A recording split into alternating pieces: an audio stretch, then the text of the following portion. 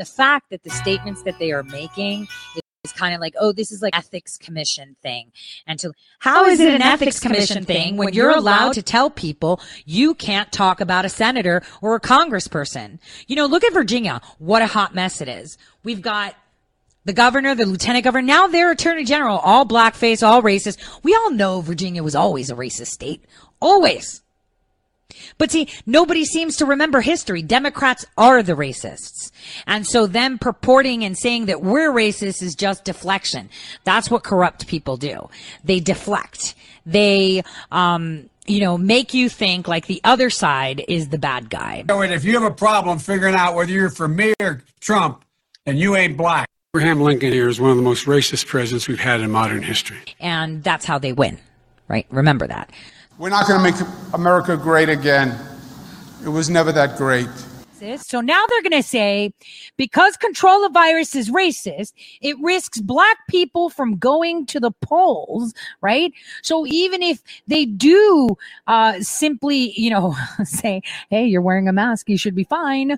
Apparently, black people are more prone. You know what makes me wonder? So we know that the elderly die really easy from anything, right? But what if the Democrats are actually killing black people to get numbers? Like, what if they're going after black Americans? I mean, do you doubt that? Based on the pseudoscience of eugenics, more than 30 states passed laws allowing for the forced sterilization of so-called defectives. Syrian birth and took my child, and when they did that, they sterilized me. What do you think I'm worth? State officials declared Riddick feeble-minded and unfit to have children. Is birth control of such vital importance internationally? Is it just to save women's suffering? Is that the only reason in your mind? Well, not entirely. The population question is a great concern today, and the rate at which the births come in to we're saving them now. At one time, when children died, they didn't have the food. Do you feel that birth control is essential to keep millions of people across the world from starving? Well, I think the birth control, if you keep the population more or less static until you pick up your resources. Main reason is because I was poor and I am black. I believe that with all of my heart. The problem is that the population is growing the fastest where people are less able to deal with it. So it's in the very poorest places that you're going to have a tripling in population by 2050. The United Nations Sustainable Development Goals are 17 targets we must meet by 2030 to ensure decent lives for all on a healthy planet. Right now, it's expected we will fail. One reason for that is the growth in our global population. Everyone deserves a long, healthy life, but when governments are poor, health systems buckle under the pressure of growing populations. Meanwhile, women and children are dying because of barriers to family planning. There is enough of everything for everyone on our planet now, if the richest nations take less and share more. And so their ability to feed, educate, provide jobs, stability, protect the environment in those locations mean they're faced with an almost impossible problem. Northern Nigeria, Yemen, Chad. What is Agenda 2063? Agenda 2063 is the master plan for transforming Africa into a global powerhouse of the future by the year 2063, and ensuring that Africa's development is driven by investments that are sustainable and benefits all people. There has been a revolutionary change in demographic research, partly because in the middle of the last century, around 1945, very few countries had good population data. Something like 70 years ago, population was considered one of the biggest issues. Demographers were well aware that following World War II, there would be a sort of explosion in the growth of the world's population, in part because of, really driven by the knowledge that had been developed about control of disease and keeping people alive and protecting them from premature death is, of course, one of the great accomplishments of the 20th century. there have been huge changes, not only in population research, but in population dynamics. The world is so different from what it was just a few decades ago. It has been a demographic revolution. There was a big event in 1974. It was a World Population Conference in Bucharest, and there was discussion about population policy versus development policy. And the slogan, it was development is the best contraceptive. And after long debates, it was agreed that population affects development, but also development affects population. In an article published Tuesday in the journal Bioscience, the scientists wrote that planet Earth is, quote, facing a climate emergency. Quote, the world population must be stabilized and ideally gradually reduced. Achieving a sustainable global population matters. If we do, we can all have the dignity, security, and well-being envisioned by the Sustainable Development Goals. Fertility-causing tetanus vaccines reared their heads yet again, this time fronted by NASA presidential candidate Raila Odinga, who revisited a claim made by the Catholic Church in Kenya in 2014 and 2015 that the Ministry of Health had administered tetanus vaccines contaminated with a hormone during a countrywide anti-tetanus drive, the hormone allegedly leading to infertility among the women who had received the vaccine. Odinga offering as proof an alleged analysis of the samples, which he claimed had been obtained from the laboratories of 4 organizations: AgriQuest, Nairobi Hospital, the University of Nairobi, and Lancet Kenya. Documents availed by the National Super Alliance appearing to show varying amounts of the hormone in individuals that were tested. Test results in our possession indicate that some of the women who got this vaccination have since sought further tests and obtained results indicating that they can never carry a pregnancy unless a process of reversing the effects is initiated. In 2014 and 2015, as the government undertook a nationwide anti-tetanus drive targeting women aged between 15 and 49, Kenyan Catholic leaders questioned the need for the program, arguing that there was no tetanus crisis in the country. These women have 2 things in common. They are HIV positive, and they say they were sterilized without their consent. This weekly therapy session helps them recover from the trauma. Rhoda Musau is 40, childless and infertile. Her first child died young, and her second was stillborn. She was still recovering when her husband told the doctor to sterilize her. The doctor told me they were cleaning my stomach. I don't know what happened. I just don't know. I learned about what happened 6 months later. A woman rights group has published a report based on interviews with more than 40 HIV-positive women in Nairobi and Western Kenya.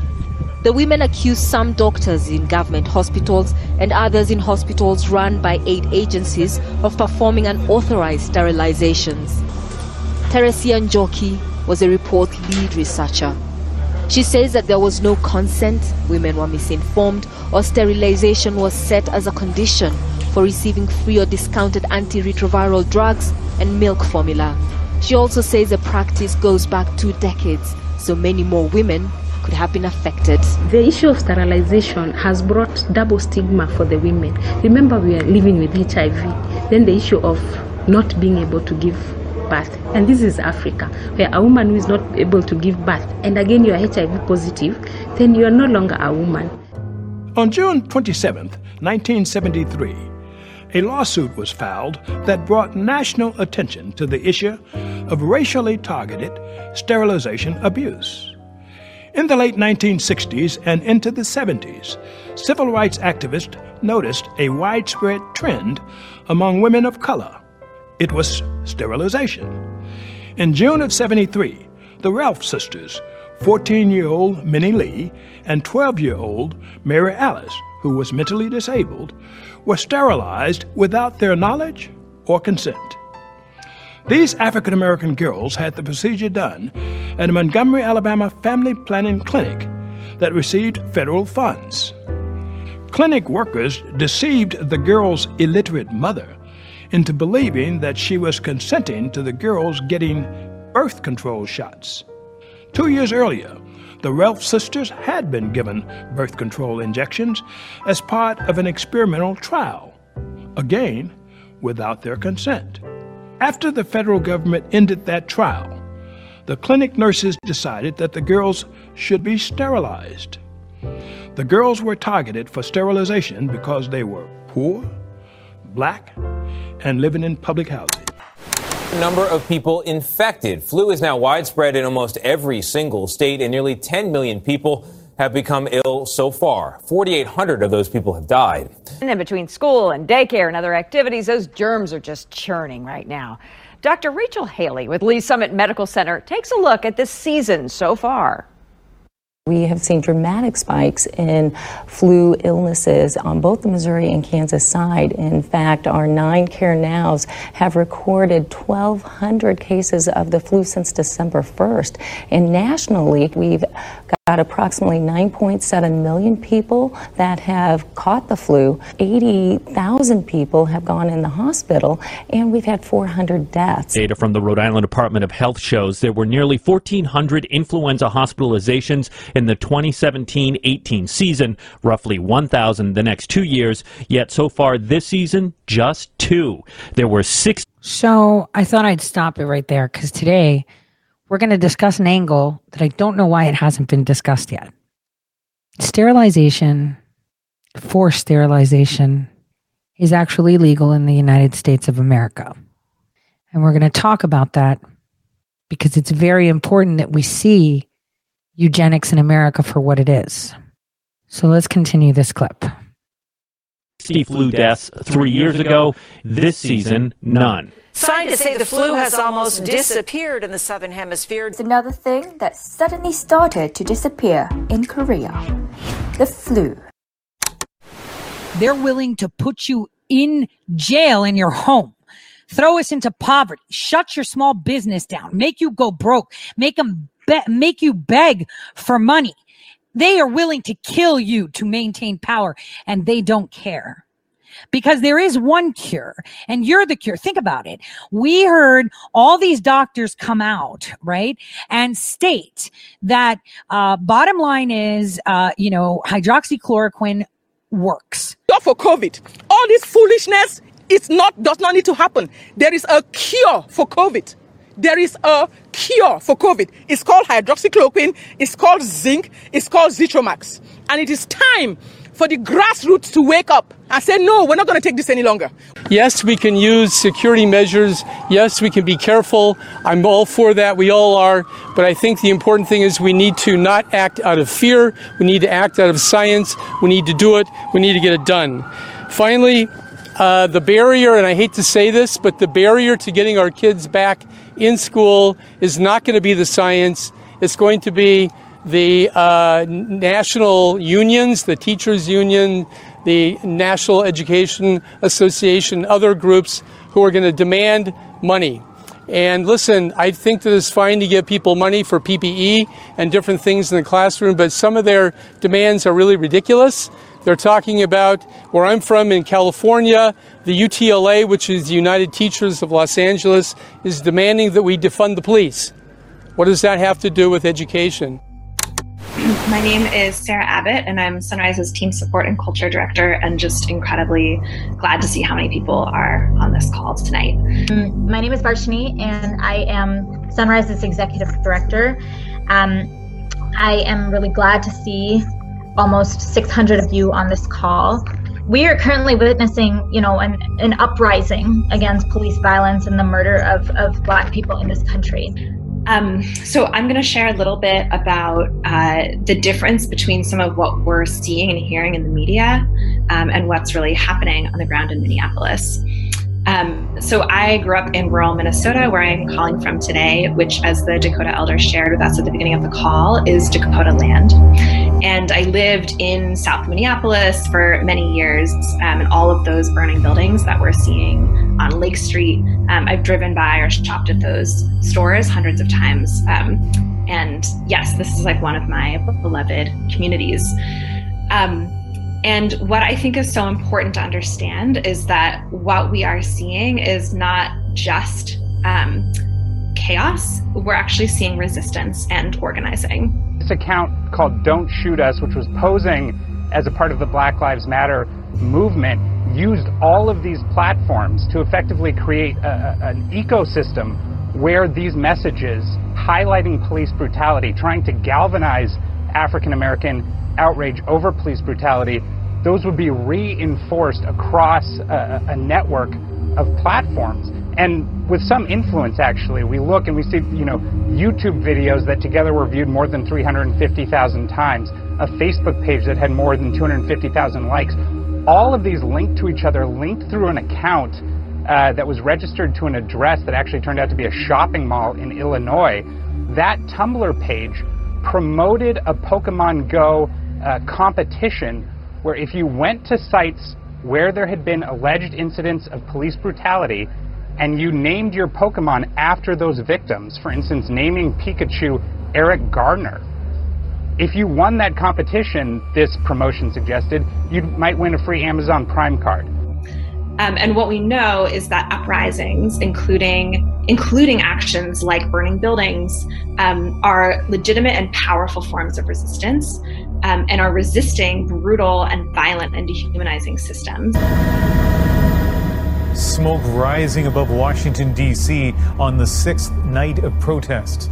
On the ground, a large fire just a couple hundred meters from the White House, one of many dramatic images on this night. The province tracks every single case, and so far not one has been linked to those recent protests. So why is that? Well, the credit goes to a combination of things, according to the provincial health officer. They were outside for short periods of time, for one, and most kept their distance and wore a mask. All right, so welcome everybody to the final session of our day 4, or 4-day crash course to defund the police. Get something to take notes. We want to make sure that this is a lot of great information and that you remember it, so that you can continue your abolition work. Also, if any of you guys were wondering about music, so basically all of our slides this week, each day is themed after a Disney Channel movie or Disney Channel show. So today, our title slide is High School Musical. So defunding the police is not just a demand. It's a strategy, a way to win abolition of policing, prisons, detention centers, and the values and ideas that criminalize Black, Indigenous people of color, people in poverty, and the working class. In Burnsville, there's a book called Something Happened in Our Town that was read to 4th graders. This book warns students that police are mean to Black people, but nice to white people. Cops stick up for each other, it says, and they don't like Black men.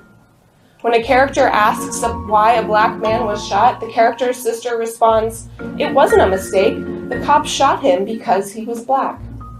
I should add that this book is also listed by the Minnesota Department of Education, so it is likely being read in other classrooms as well. Loudoun County, Virginia, the epicenter of the fight over critical race theory being taught in America, we've seen countless parents fed up with a program that suggests white kids should be apologetic for being white, and Black kids should feel oppressed even when there is no sign of oppression. In Loudoun County, it's crossed the line. Apparently, the teachers' union is demanding teachers rat out other teachers for their opinions if those opinions don't agree with critical race theory. And get this, I'm not talking about in the classroom. No, these commies want teachers to turn in fellow teachers who say things in their personal lives. Don't believe me? Just watch as Laura Morris, a 5th grade teacher in Loudoun County school system, resigns because she can't take it anymore.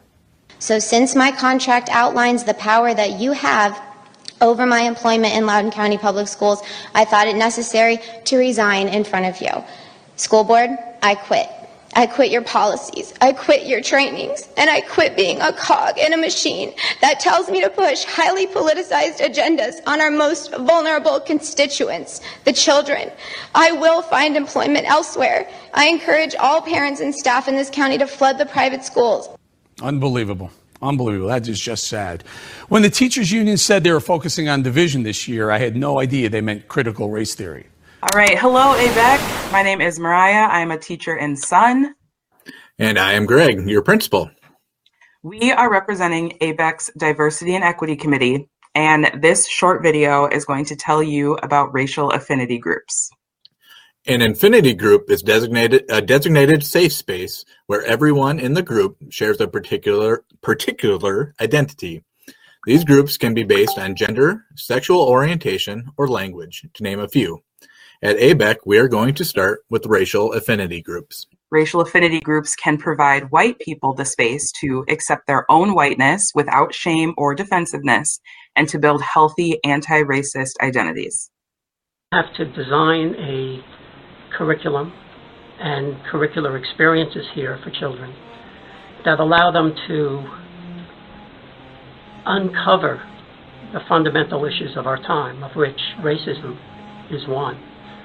Not to cover these issues, but to uncover them.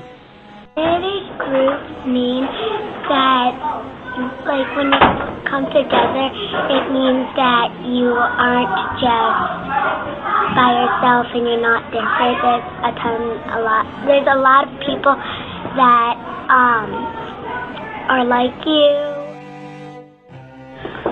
I think one of the most important things that white students really need to think about is their own identity and how to articulate who they are, where they came from, what their story is. And that is some of the most important work I think we can do with white students in thinking about how to help them become good allies. It's one way for you to see people who have your and other people's race or religion. We have lunch together with people who are that race. Sometimes the work that we're doing in being white allies, I think, can be difficult, and I think that we all have to be honest with ourselves about why that can be difficult. From my perspective, sometimes I don't know the answer or feel like I might not have the right answer. And so I think always digging deeper and knowing yourself well and striving to understand what white identity is and white privilege is can help in the ally work that you do. I try my best to be a white ally, you know. I don't like say, oh no, you're going, come on. Why do you have to go? I mean, wouldn't you rather have lunch with me? But I know they would much rather go to the affinity groups, and if not, I shouldn't say that to make them take back that decision that's so important to who they are. And today we're talking about Dr. Kellogg. Now, some of you might have heard of Dr. Kellogg before, or if not, you've heard of the Kellogg Company and the cereal that they've made. And we're not talking about cereal today. We're actually talking about his beliefs and his beliefs in eugenics. Our collection items about eugenics generally have to do with Dr. Kellogg, which is strange. You know, you think of cornflakes and sometimes exercise programs and healthy living, but you don't always think so much about other things, other kinds of philosophies that he might have been involved with. Kellogg really comes into the picture full force here. The first National Conference on Race Betterment, this was held in 1914 in Battle Creek at Kellogg's Sanitarium. And this is the full program. This contains all of the speeches that were given by Kellogg and lots of other people. There are names you'll recognize, like Melville Dewey and his wife. They both spoke. And the conference topics cover everything from how to eat healthy and how to get enough exercise and why that's so important, right down to something called the Eugenics Registry, which was something that Kellogg was very interested in developing, and we'll talk more about that soon. One of the pages, these are two different copies of the same book, one part of this includes tables. The eugenicists really tried to come up with data to support their views. Sometimes they had to kind of create the data to support their views. But this is really awful. It's tables that show the rate of efficiency of proposed segregation and sterilization programs. So not only were the eugenicists trying to promote the... Allow me to stop this video for a second. Now, The reason that we're taking a very close look at this is we've done this before. I've showed this before. It's important to reinforce this. Eugenics. Because when we think eugenics, we just think, oh, they just want to get rid of the black people. The only way to defeat the darkness is to bring light. And you need the darkness in order to be able to see light. How would you know it was light if you didn't see it? In contrast, right? Well, eugenics and testing, and it's not just about color. It's about status. It's actually legal in the United States. Allow me to share with you this short clip that someone put together. Because, you know, today I was kind of just looking at my old posts from like forever and a day through a Rocket. Guys, I still have that, a Rocket Mail account. We're talking early 2000s. And I was having a conversation about Oliver Wendell Holmes. And I was like, oh, you know, I haven't introduced him to you. And, you know, even though I told you about eugenics, told you about what the point to this whole vaccine is, eugenics, it's important that we get the whole picture and understand how the law works. And then this way we can understand how the Supreme Court works, because it's the Supreme Court that actually said that it's okay to sterilize people. So let's take a look at this quick clip.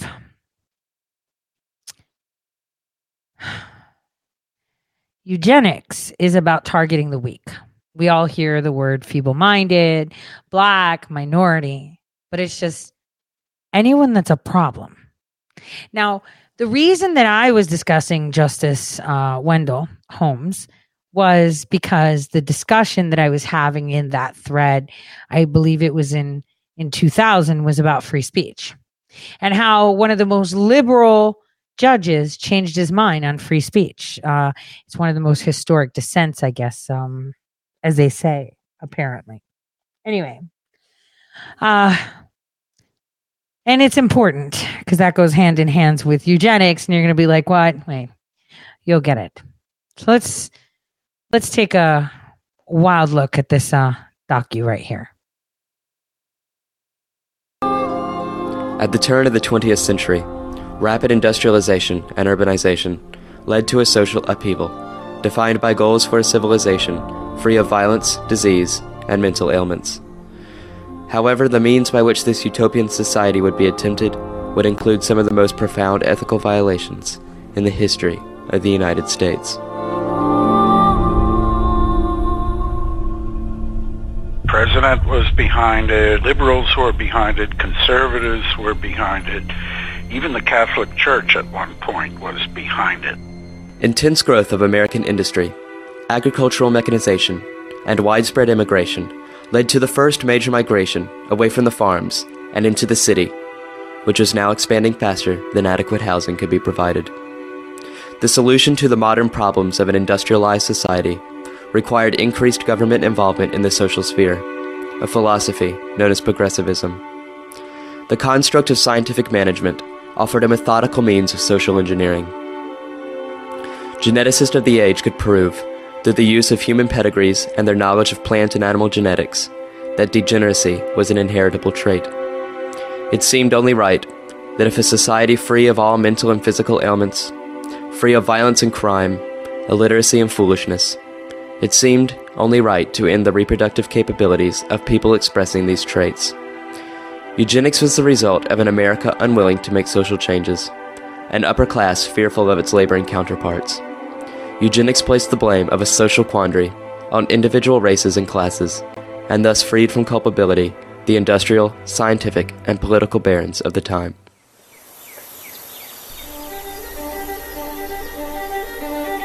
Cold Spring Harbor, New York, 1910. Charles B. Davenport, along with Harry H. Laughlin, both biologists and members of the American Breeders' Association, found the Eugenics Record Office with financial help from the Carnegie Institution.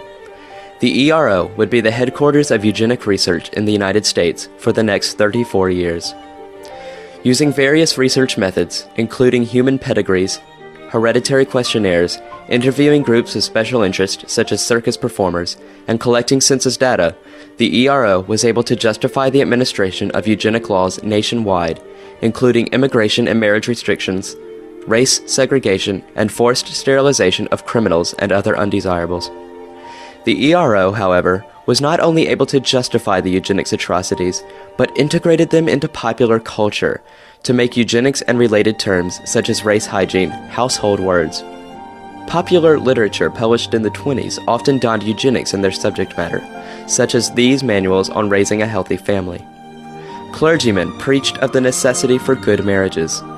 Perhaps even more disturbing were the contests held at many state fairs, where awards were given to the fittest family, those with the purest pedigrees and, undoubtedly, the most attractive phenotypes would receive awards, such as this medal with an inscription reading, "Yea, I have a goodly heritage." The eugenics movement spawned lots of people who were considered, even in their own time, out on the fringe, who even endorsed such things as euthanasia. But that was not a mainline part of the movement. It certainly became parts of the movement internationally, but not so much here in America.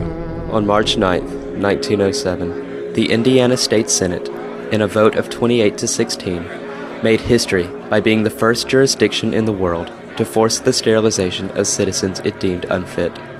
Unfit to exist, unfit to reproduce. Connecticut was soon to follow.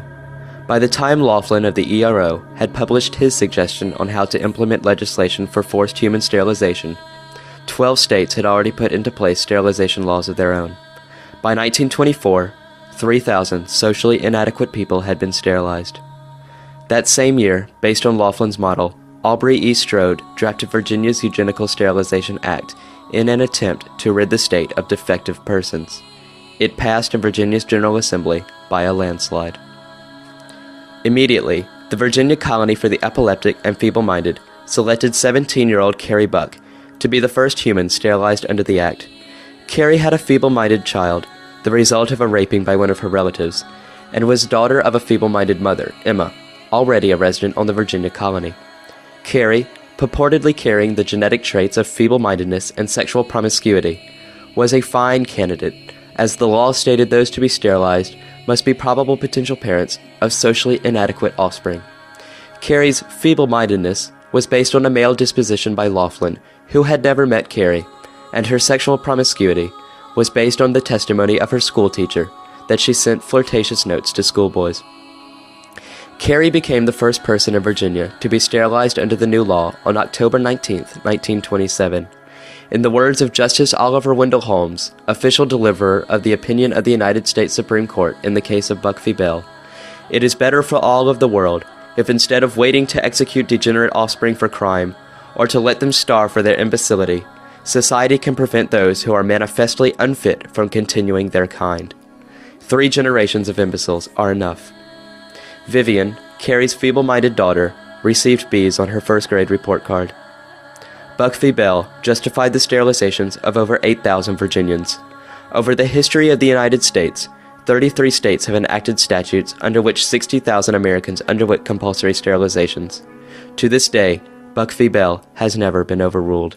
Nazi Germany embraced the eugenics movement from the United States and just upped it in its efficiency. It should now be apparent that Germany's racial theories did not take place in a vacuum, nor can the fundamental philosophies and beliefs that would eventually lead to the atrocities of the Nazi state be attributed solely to German authorities. In fact, German scientists expressed a great affinity towards U.S. eugenic laws.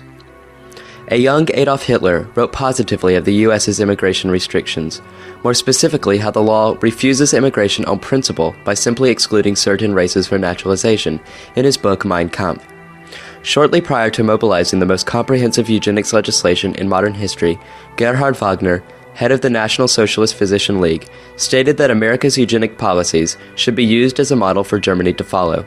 Marie Kopp of the American Committee on Maternal Health proclaimed that the Nazi system of seeking out those to be sterilized was administered in entire fairness and was formulated after careful study of the California experiment, which had been responsible for 2,500 of the 3,000 involuntary sterilizations in the U.S. prior to 1924.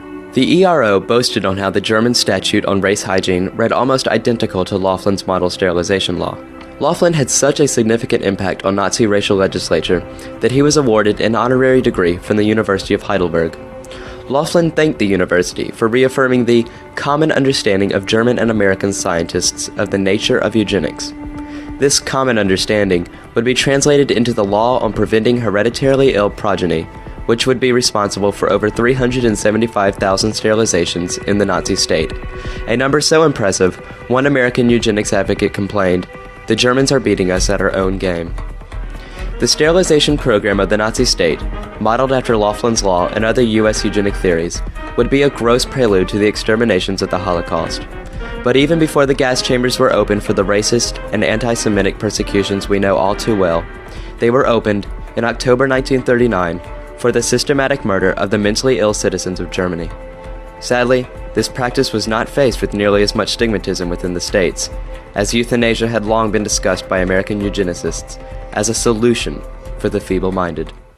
So when people saw how eugenics can easily be abused by the power of the state, they said, that's it. This is a monstrous idea that you should keep a distance from. It is now the dawn of the 21st century, and advancements in technology and medicine have excelled beyond even the most ambitious of projections. Science that eugenicists of the 20th century could only have dreamed of appear in our news every single day. Of stem cell research and picking the genes of our children. Cloning of embryos for their destruction. They've discovered stem cells in a new place. The embryo has a genetic disease. Genetic test. Is it a danger? It's always a danger when there are technologies that can be used and abused. And I think that the history of the eugenics movement tells us when a technology actually exists, people will try to use it, sometimes for reasons it was never intended to be used. With the mapping of the human genome, prenatal testing, implantation genetic diagnosis, therapeutic cloning, and stem cell therapy, we find ourselves entering a promising world of genetic medicine. It is with this great power, however, that comes the need for even greater responsibility, sensitivity, and accountability. Humanity truly does now possess a powerful tool for good. However, we must heed the warnings sounded by the coercive legislation and beliefs of the eugenics movement before we may venture into the frontier of modern genetic medicine. Tragedy may very well give way to triumph, but how that will be recorded in the history books of tomorrow will be determined by our actions today.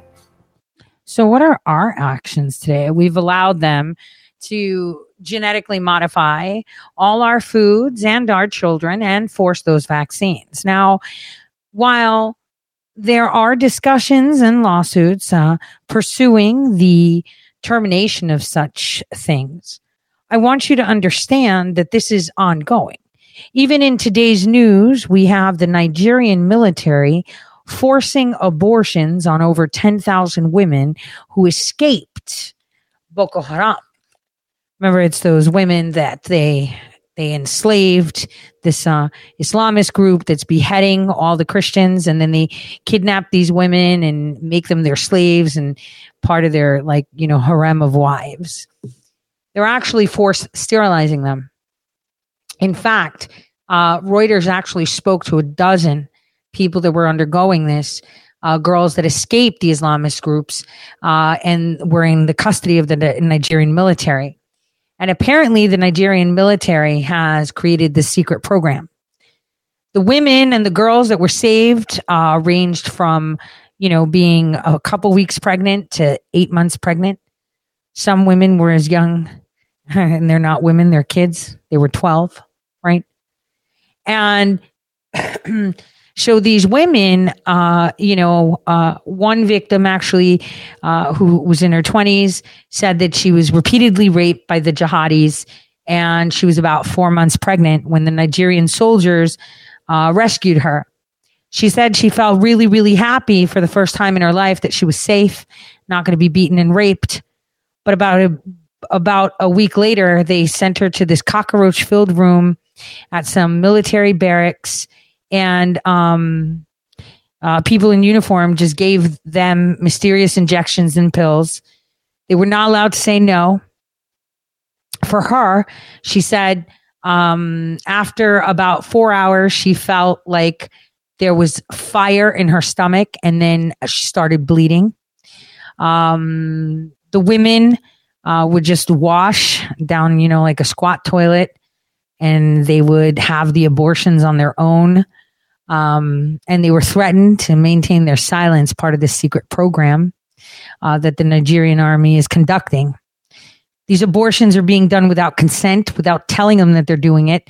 And that's according to witnesses. Now the UN is all up in arms, right? But there was one woman that was about 8 months pregnant, and they gave her whatever they gave the other women. Apparently this woman, she started to scream in pain after they gave her whatever. And she was crying. She was screaming in pain, and then she stopped. And she just stopped breathing. And they literally just dug a hole and threw her in there. This is happening today. This is today's news, right? Today's news. Now, many of them are because they don't want to take care of the kids. They want to get rid of the kids. They should be asking these women, regardless if the child is of rape, it's a crime. So I don't understand how these alleged Christian soldiers are saving them, but making them kill their babies in a secret program. This is happening right now as we're speaking. There are women living in these cockroach-infested barracks getting their babies killed without asking them and without telling them. They just are. Now, we're talking about eugenics, and for some reason it's always seen as, black versus white. It's actually those that know better and those that listen. Those that know better decide who's more obedient and listens, and decide to design the working drone colonies and those that live off the backs of the working drone colonies. The Petri dish babies, like Obama, very specific. We'll get into that at some point. While many of us think it's designer to be able to choose our children, this is not the case. It's actually to design mankind as a proper slave, as yesterday's digital guest showed, Harari, that the humans are hackable animals. They'll force you to work for them or your children or their children. They'll design it that way to stop you from asking questions and just be obedient. Almost sounds like stuff we found in those green tablets by Hermes Toth, whatever, right? It kind of said the same thing, right? On those scrolls and those tablets and the Sumerian ones where they're like, yeah, they genetically modified. Oh, no, stop. We're not getting into that today. So it's about modification. And like I said, the best way to be able to modify is not to try to engineer something amazing and mimic it, but get something smarter to strive to get to it. And this is where we're at. This has happened. Why am I telling you this? Well, we already saw with the control of virus what they've done. You've seen the extent that they've gone to, and there are a lot of people sick. Guys, my kid is sick again. Fever, coughing. I don't know what these kids are generating with all their vaccine shedding. Their parents are giving them flu vaccines. They're totally destroying their children. Everyone is getting sick. Those that haven't been vaccinated are just constantly getting these new versions of colds. Now, having said that, there's a way to challenge the vaccines that I didn't even think of at one point. Obviously, it's the religious angle of my religion, my choice, my body, FEO, which my friend Lieutenant Colonel Weiss is actually fighting for within the Air Force. But another way to put it, this could be considered eugenics, testing, and sterilization. This could be the way we overturn Buck versus Bell. Now, many, many people think that Buck versus Bell was kind of overturned by Skinner versus Oklahoma, which is not true. So we need to talk about that. We also need to talk about how the Supreme Court at one point, right, had justified Japanese intermittent camps. Now, the reason I say this is because it's very imperative. Justice Oliver Wendell Holmes is going to be coming into focus, studying what he had done and said and ended on. His great dissent is quite important. But I want you to see these points when it comes to your healthcare and your choices. Intermittent camps being justified. These vaccines. Forced what? Well, they'll say forced testing, sterilization. Testing and sterilization. This is forced testing, which can be classified as eugenics because only the strong will survive and many have problems. I believe if anyone was to find damages, they should fight up Buck versus Bell, backing it up with Skinner versus Oklahoma. So let's take a look at those cases because it's very important that we take another angle. It has to be targeted. When you're targeting to change the law, what you have to do is ensure that you're laser focused and you're talking about the right things. Here we go. Welcome, this is Psych. Did you know that the U.S. Supreme Court ruled that it was constitutional for the state of Virginia to basically sterilize people against their will? Did you also know that this Supreme Court decision led to the compulsory sterilization of roughly 70,000 people within the United States? These practices also didn't really stop until around the 70s or so. And I know that many of you may be thinking something like, well, maybe these people were so, let's say, dangerous to society that the state just didn't have any other choice. But this was simply not the case. This practice was done because these people were deemed by tests to be feeble-minded. And we basically had to enact this compulsory sterilization kinds of programs in order to prevent these people from having children in an effort to purify the race. This is but another example of how testing, coupled with a dangerous ideology, has led to massive abuse. So join me today. I'm going to talk about the case of Carrie Buck, a 17-year-old girl in the state of Virginia, and it was her case that led to the Supreme Court decision.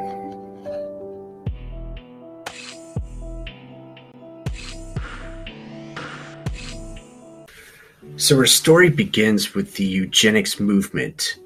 In 1859, Charles Darwin published The Origin of Species, and this book really transformed the way in which we think about ourselves and our place within, let's say, the universe itself in some sense. And his cousin, Sir Francis Galton, began to ask questions about the hereditary nature of mental traits, such as intelligence. And one of the things that Galton noticed was that what he referred to as eminent families tended to produce other eminent people. And instead of attributing this to perhaps environmental circumstances or social circumstances or some other kinds of circumstances, he believed instead that these kinds of traits or characteristics was something that we would inherit.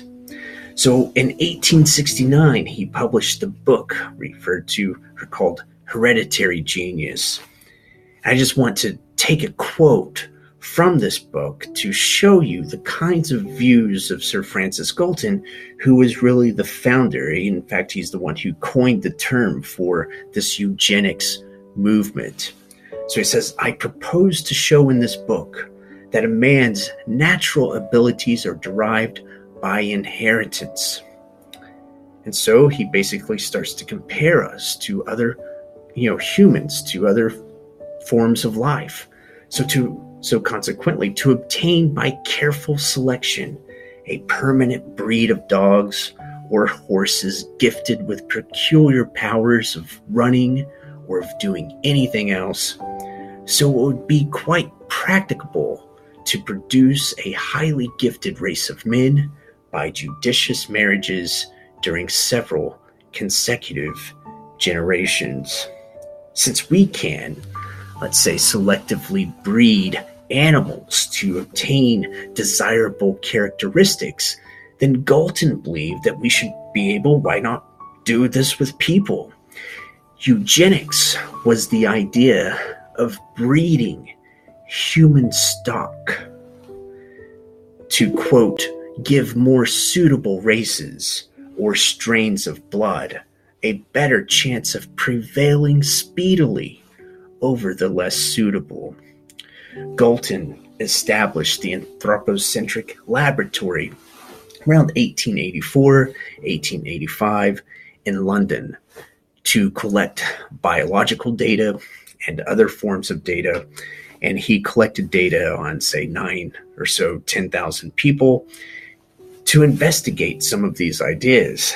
And he was eventually joined by Carl Pearson, where they eventually established the first journal in this area, a journal that's still in existence today, Biometrica.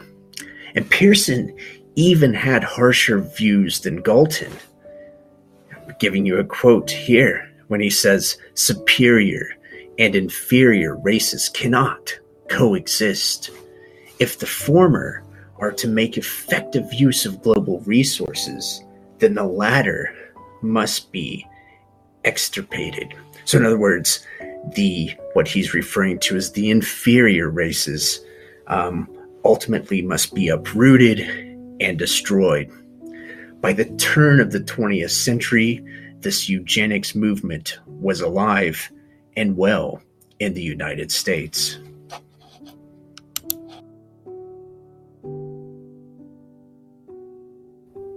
So evidence from mental testing was used to support two different ideas.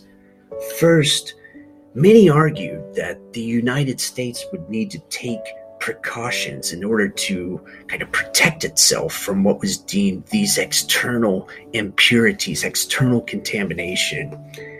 And this led to various kinds of immigration policies. Secondly, the advocates of eugenics also said that we're going to have to do something about the people here, which led to programs such as compulsory sterilization and the sterilization of basically 70,000 or so people. So let's begin with the Immigration Act of 1924. This was developed by Representative Albert Johnson of Washington, and the bill passed with large support. Johnson argued that it's become necessary that the United States cease to become an asylum, and the act limited the number of immigrants according to countries of origin based upon a census that was conducted in 1890, which was prior to these waves of Slavic and Italian immigrants. And although this act basically reflected this xenophobia and fear of contamination from external impurities, and now whether testing played a role in this act is really questionable, and I'm going to leave you with a link in a description below to give you some evidence of that and so forth. But still, many within the field of testing supported these notions. So here's an interesting quote from Lewis Terman, who was one of the founders of the Stanford-Binet intelligence test. A quote from 1922, "The immigrants who have recently come to us in such large numbers from southern and southeastern Europe are distinctly inferior mentally to the Nordic and Alpine strains we have received from Scandinavia, Germany, Great Britain, and France. The samplings we have received do not, of course, afford convincing proof that the Mediterranean race as a race is inferior. It is quite possible, for example, that our Nordic immigrants have been drawn from the upper social classes and our Mediterranean immigrants from the lower social strata. However this may be, we owe it to the future of our civilization to set a minimal mental standard for our immigrants from every source. No nation can afford to overlook the danger that the average quality of its germplasm may gradually deteriorate as a result of unrestricted immigration." In other words, evidence derived from mental testing was used by academics from prominent universities to argue in favor of eugenics and to support a need to protect the United States from external impurities. Many horrible ideas come from academics at prominent institutions. Internal impurities could be handled, at least in part, by programs such as compulsory sterilization. Carrie Buck was born in Charlottesville, Virginia, and her mother was institutionalized. By the age of 17, Carrie was selected as the first person to be sterilized by the state of Virginia. Carrie was pregnant out of wedlock because she had been raped and she was also deemed feeble-minded because her IQ test indicated that she had a score of 50, whereas a score of 70 was considered to be defective. Carrie was sent to the same institution as her mother, which was referred to as the Virginia Colony. The Virginia Colony was headed by a man named Albert Priddy, and Priddy saw this as an opportunity to orchestrate a legal precedent to basically establish the legitimacy of compulsory sterilization.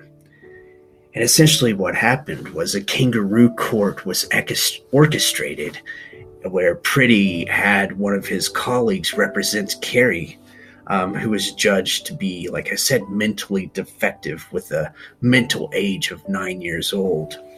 Later evidence actually showed this to be a complete farce, given that she had previously performed quite well in school. And Carrie was not only judged as being defective, but she was also judged as being promiscuous and morally delinquent for having a child out of wedlock, despite the fact that she was raped. You see, Priddy wanted to demonstrate that these sterilizations were needed, given that these issues were hereditary, since Carrie's mother was also institutionalized. And what they also wanted to do was establish that the baby was defective as well. So a Red Cross nurse testified in order to give evidence that the baby's also defective. She said that the baby was below average and quote unquote not quite normal. The lawyers for Carrie kept appealing the case so that they could set this legal precedent. And it eventually reached the Supreme Court in 1929, where the court concluded that 3 generations of imbeciles are enough. On October 19th, 1927, Carrie was taken to an infirmary where she received drugs and anesthesia to keep her from getting sick. In a later interview, Carrie told she basically said that the doctor told her that if I wanted to live, I would have to go through the operation. But I didn't want to go through the operation. I kicked against it. After she recovered, which took, say, 2 or 3 weeks or so, she had fully realized that this was the operation to make her sterile.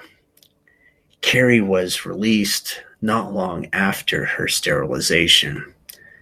The Virginia law was upheld by the Nazis as a model to be followed. And in fact, the original thinker of this law received an honorary degree from the University of Heidelberg for his tribute to the quote unquote science of racial cleansing. It was not until 2002 that Virginia made an apology for the damage done by their sterilization program. But Kamala hasn't, nor has the Supreme Court overturned it. This is very important. While we're talking sterilization, the people of the United States have not realized the extent of this experiment that they conducted.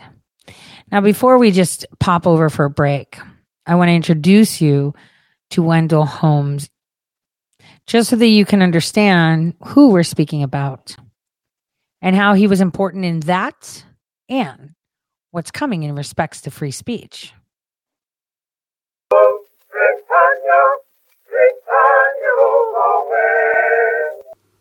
I followed up on a recommendation given by Mr. Leo Lesser of the YouTuber Law channel for a book called The Great Dissent by Thomas Healy.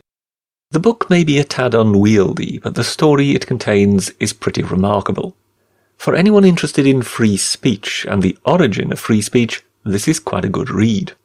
Until I had worked my way through this volume, I was of the impression that free speech in the United States was a given ever since the First Amendment was added to the US Constitution. I trust this is a belief many American citizens hold today. It may in theory have been the case, but the practice was an altogether different matter. This man is of importance here. Sir William Blackstone was an 18th century English jurist of great importance to both British and American law. Both nations subscribed to his definition of free speech, namely that the principle of free speech was simply defined as your right to speak freely and unimpeded, without any need for you to ask for permission. That, however, did not mean that you were free to speak your mind without the state then seeking to prosecute you, if it was felt you had crossed the line. Freedom of speech simply held you free from any impediment to speaking your mind, but it did not hold you free from punishment for doing so. This meant that the freedom of speech granted the people of the United States in the Constitution was read as simply being their right to speak, without need to seek prior permission. You were free to say what you wanted, just as in the UK, but the state reserved the right to come for you if the powers that be felt you had spoken out of turn. It is in that light that we must understand one member of the Supreme Court of the United States, Oliver Wendell Holmes, who sat on the Supreme Court from 1902 to 1932. He was in fact a conservative Supreme Court justice. When a young man, he had fought in the Civil War. As a judge, he became known as a scholar and as a font of pithy opinions. The book, The Great Dissent, aside from outlining Holmes's life, takes us through a period of about 18 months in which Holmes, while exchanging letters with progressive legal thinkers of his day, and dealing with cases surrounding free speech concerning the First World War and the first Red Scare in the US following the Russian Revolution, finds his understanding of free speech shaken to the core. Oliver Wendell Holmes did not have some great singular eureka moment. His opinion evolved.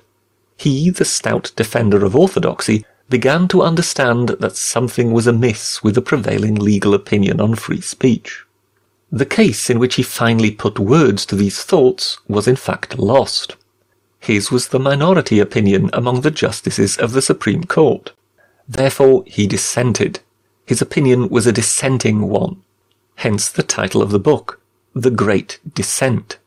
The case in question was Abrams versus the United States. I will not go into any great detail, save to say that Mr. Abrams and his colleagues were Russian immigrants and communists, who objected to US intervention in Russia while the First World War was still ongoing. They hence distributed leaflets trying to incite munitions workers to go on strike. The prosecution wanted to use the Sedition Act of 1918, alleging they had tried to undermine the US government, to incite resistance to the war against Germany, and to curtail the production of weapons and ammunition. Of course, the interests of Mr. Abrams and his communist comrades lay elsewhere and had nothing to do with the war against Germany. But as it was, the Abrams case was lost. Holmes, however, managed to put into words a phrasing which is still seen as foundational today to the modern understanding of American free speech. Many of his definitions and phrasings are seen as canon in the interpretation of free speech under the US Constitution. He did not win immediately. It is fair to say that he did not see victory within his own lifetime. He was ahead of his time. But the Supreme Court of the United States, in its interpretation of the US Constitution, eventually would bow to his great dissent. So here is the text of it. Persecution for the expression of opinions seems to me perfectly logical. If you have no doubt of your premises or your power, and want a certain result with all your heart, you naturally express your wishes in law and sweep away all opposition. To allow opposition by speech seems to indicate that you think the speech impotent, as when a man says that he has squared the circle, or that you do not care wholeheartedly for the result, or that you doubt either your power or your premises. But when men have realized that time has upset many fighting faiths, they may come to believe even more than they believed the very foundations of their own conduct, that the ultimate good desired is better reached by free trade in ideas, that the best test of truth is the power of thought to get itself accepted in the competition of the market, and that truth is the only ground upon which their wishes safely can be carried out. That, at any rate, is the theory of our Constitution. It is an experiment, as all life is an experiment.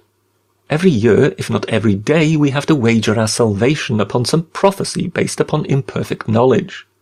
While that experiment is part of our system, I think that we should be eternally vigilant against attempts to check the expression of opinions that we loathe and believe to be fraught with death, unless they so imminently threaten immediate interference with the lawful and pressing purposes of the law that an immediate check is required to save the country. I wholly disagree with the argument of the government that the First Amendment left the common law as to seditious libel in force. History seems to me against the notion. I had conceived that the United States through many years had shown its repentance for the Sedition Act of 1798 by repaying fines that it imposed. Only the emergency that makes it immediately dangerous to leave the correction of evil counsels to time warrants making any exception to the sweeping command, "Congress shall make no law abridging the freedom of speech." Of course, I am speaking only of expression of opinion and exhortations, which were all that were uttered here, but I regret that I cannot put into more impressive words my belief that in their conviction upon this indictment the defendants were deprived of their rights under the Constitution of the United States, and with these words eventually turned the wheel of history. What is remarkable is not the ability of Holmes, an experienced judge, to define legally the issues at heart, but more so the strength of the man to shift his position, when at last he realized that the orthodox interpretation he had been so committed to was wrong, that he was willing to speak out, irrespective of his being in the minority, and irrespective of the scorn from conservatives this might earn him. This dissent meant more coming from him. The man understood to be the great scholar among the justices, but most of all, the man understood to be of a profoundly conservative nature. For there were progressives already among the justices, but their views were the views expected of them. Holmes's dissent was more noteworthy, as it came from the insight of a wise old man acting against his naturally conservative inclinations. He knew this meant that many would come to see him as a traitor to their side and the more traditional view of matters. Yet there are few today who would not concede that the grand old man was right. I think the citizens of the United States of America would be well advised, when considering their liberties, to look not only to the founding fathers of their nation, but so too to this great man, a scholar of the 19th century, who in old age became a formative figure of the 20th century and beyond. For his was a breathtaking, brave step into the unknown, a step which set the United States of America on a different path to that of the United Kingdom, a difference in the very principle of the understanding of free speech. Oliver Wendell Holmes took the step which today, 100 years later, still awaits to be taken in British law. But the great lesson in all this, I suppose, is that the finest constitutional intent cannot give you liberty if the judicial interpretation does not do so. So whereas the great men of the past in 18th century attire grew the idea of free speech, it fell to a magnificently mustachioed Supreme Court justice to find the necessary interpretation with which to grant his countrymen free speech. That is all from the Cyberpath for now. Thank you very much, and goodbye. So is speech really free? Well, that's a very good question. And what can be considered speech? The way you dress, the way you wear your hair, right? They even did a hair bill, didn't they? But could it not be the way you carry yourself and the way you live? It's like when you meet a vegan, you'll never hear the end of it. I'm totally vegan. Or those that are doing paleo, right? They always remind you. Is that not free speech? Expressing your lifestyle? Or being gay or trans? Is that not free speech? It is. So isn't it free speech also to not want to be biomedically enhanced or participate in an experiment? This, I just want you to ponder on just for a little bit. All right. So it's about last Christmas. I'm just going to push over to a nice Christmas song to bring it up, and we'll delve into the intermittent camps and Skinner versus Oklahoma. The reason we're visiting these little things is because they're going to be very important coming soon. And key here, as you listen to the music nicely, you must think it's about how the judges interpret the law.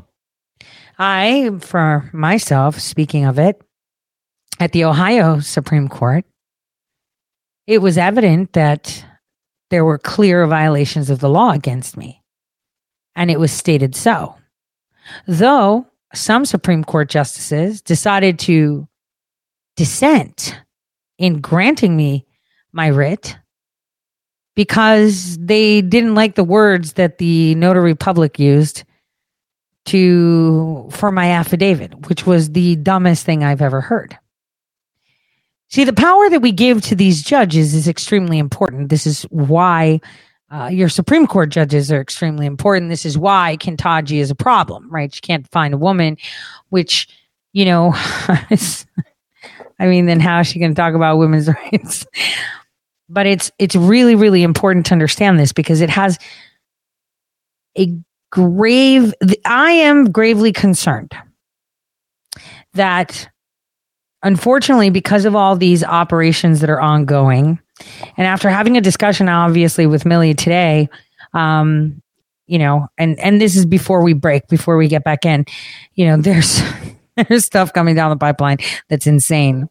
We were discussing when I'm having my surgery, I'm having it next month. I've organized to have it next month. So I'll do it on a Friday. So that way I could stay in the hospital over the weekend. So I don't impose on my children too much, being the weekend. Anyway, coming down the pipeline is a lot. J6 is convening in a secret meeting this weekend because they want to issue warrants and arrests and criminal referrals.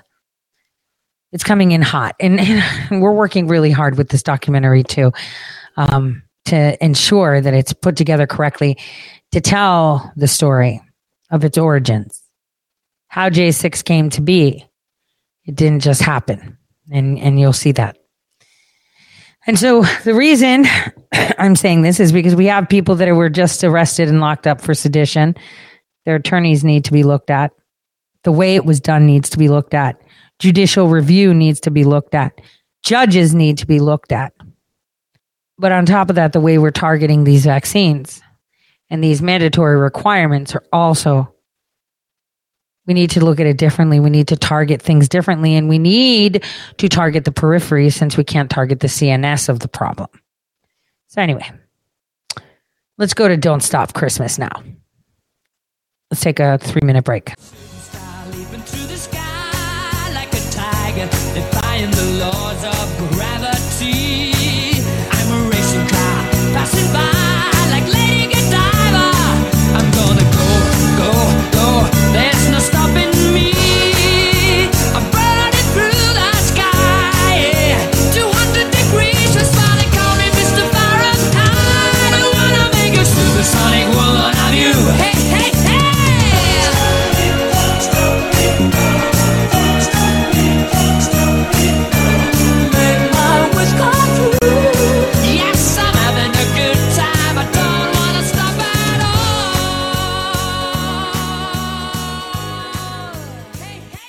What we need is truth. That's what we want this Christmas, and we're all going to get it, like it or not.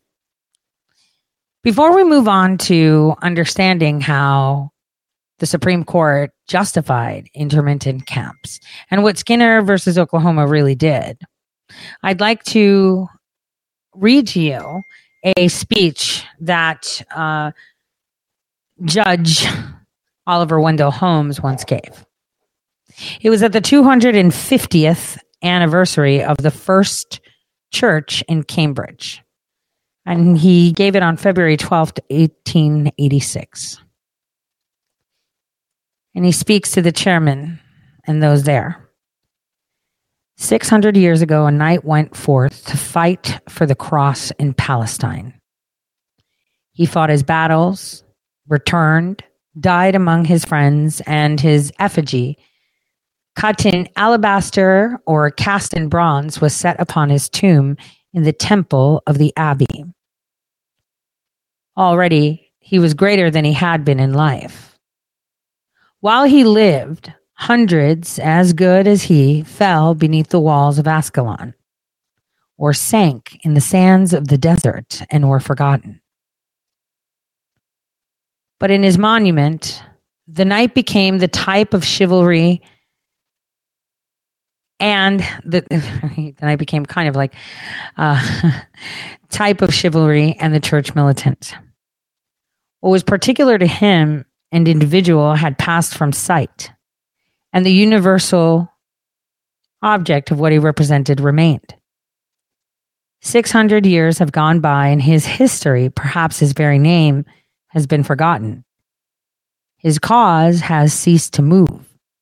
The tumultuous tide in which he was an atom is still. And yet, today, he is greater than ever before. He is no longer a man or even the type of a class of men, however great. He has become a symbol of the whole mysterious past, of all the dead passion of his race. His monument is the emblem of tradition, the text of national honor, the torch of all high aspiration through all time. 250 years ago, a few devout men founded the first church of Cambridge. While they lived, I doubt not, hundreds as good as they fell under Fairfax at Marston Moor, or under Cromwell at Naseby, or lived and died quietly in England and were forgotten. Yet if the only monuments of those founders were mythic bronzes, such as that which stands upon the Common in the Delta, if there were only the lichened slates in yonder churchyards, how much greater are they now than they were in life? Time, the purifier, has burned away what was particular to them, an individual, and has left only the type of courage, constancy, devotion. And it's simply the figure of the Puritan. Time still burns. Perhaps the type of the Puritan must pass away, as that of the Crusader has done. But the founders of this parish are commemorated not in bronze or alabaster, but in living monuments. One is Harvard College. The other is mightier still. These men and their fellows planted a congregational church from which grew a democratic state. They planted something mightier even than institutions. Whether they knew it or not, they planted the democratic spirit in the heart of man. It is to them we owe the deepest cause we have to love our country, that instinct, that spark that makes the American unable to meet his fellow man otherwise than simply as a man, eye to eye, hand to hand, and foot to foot, wrestling naked in the sand.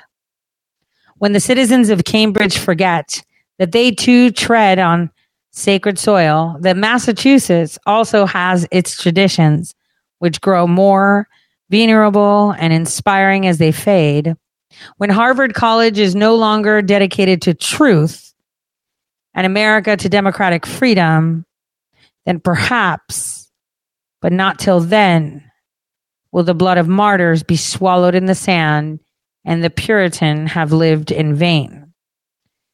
Until that time, he will grow greater, even after he vanished from our view. The political children of Thomas Shepard, we surely are. We are not all his spiritual children. New England has welcomed and still welcomes to her harbors many who are not the Puritans' descendants. And his descendants have learned other ways and other thoughts than those in which he lived for, which he was ready to die for.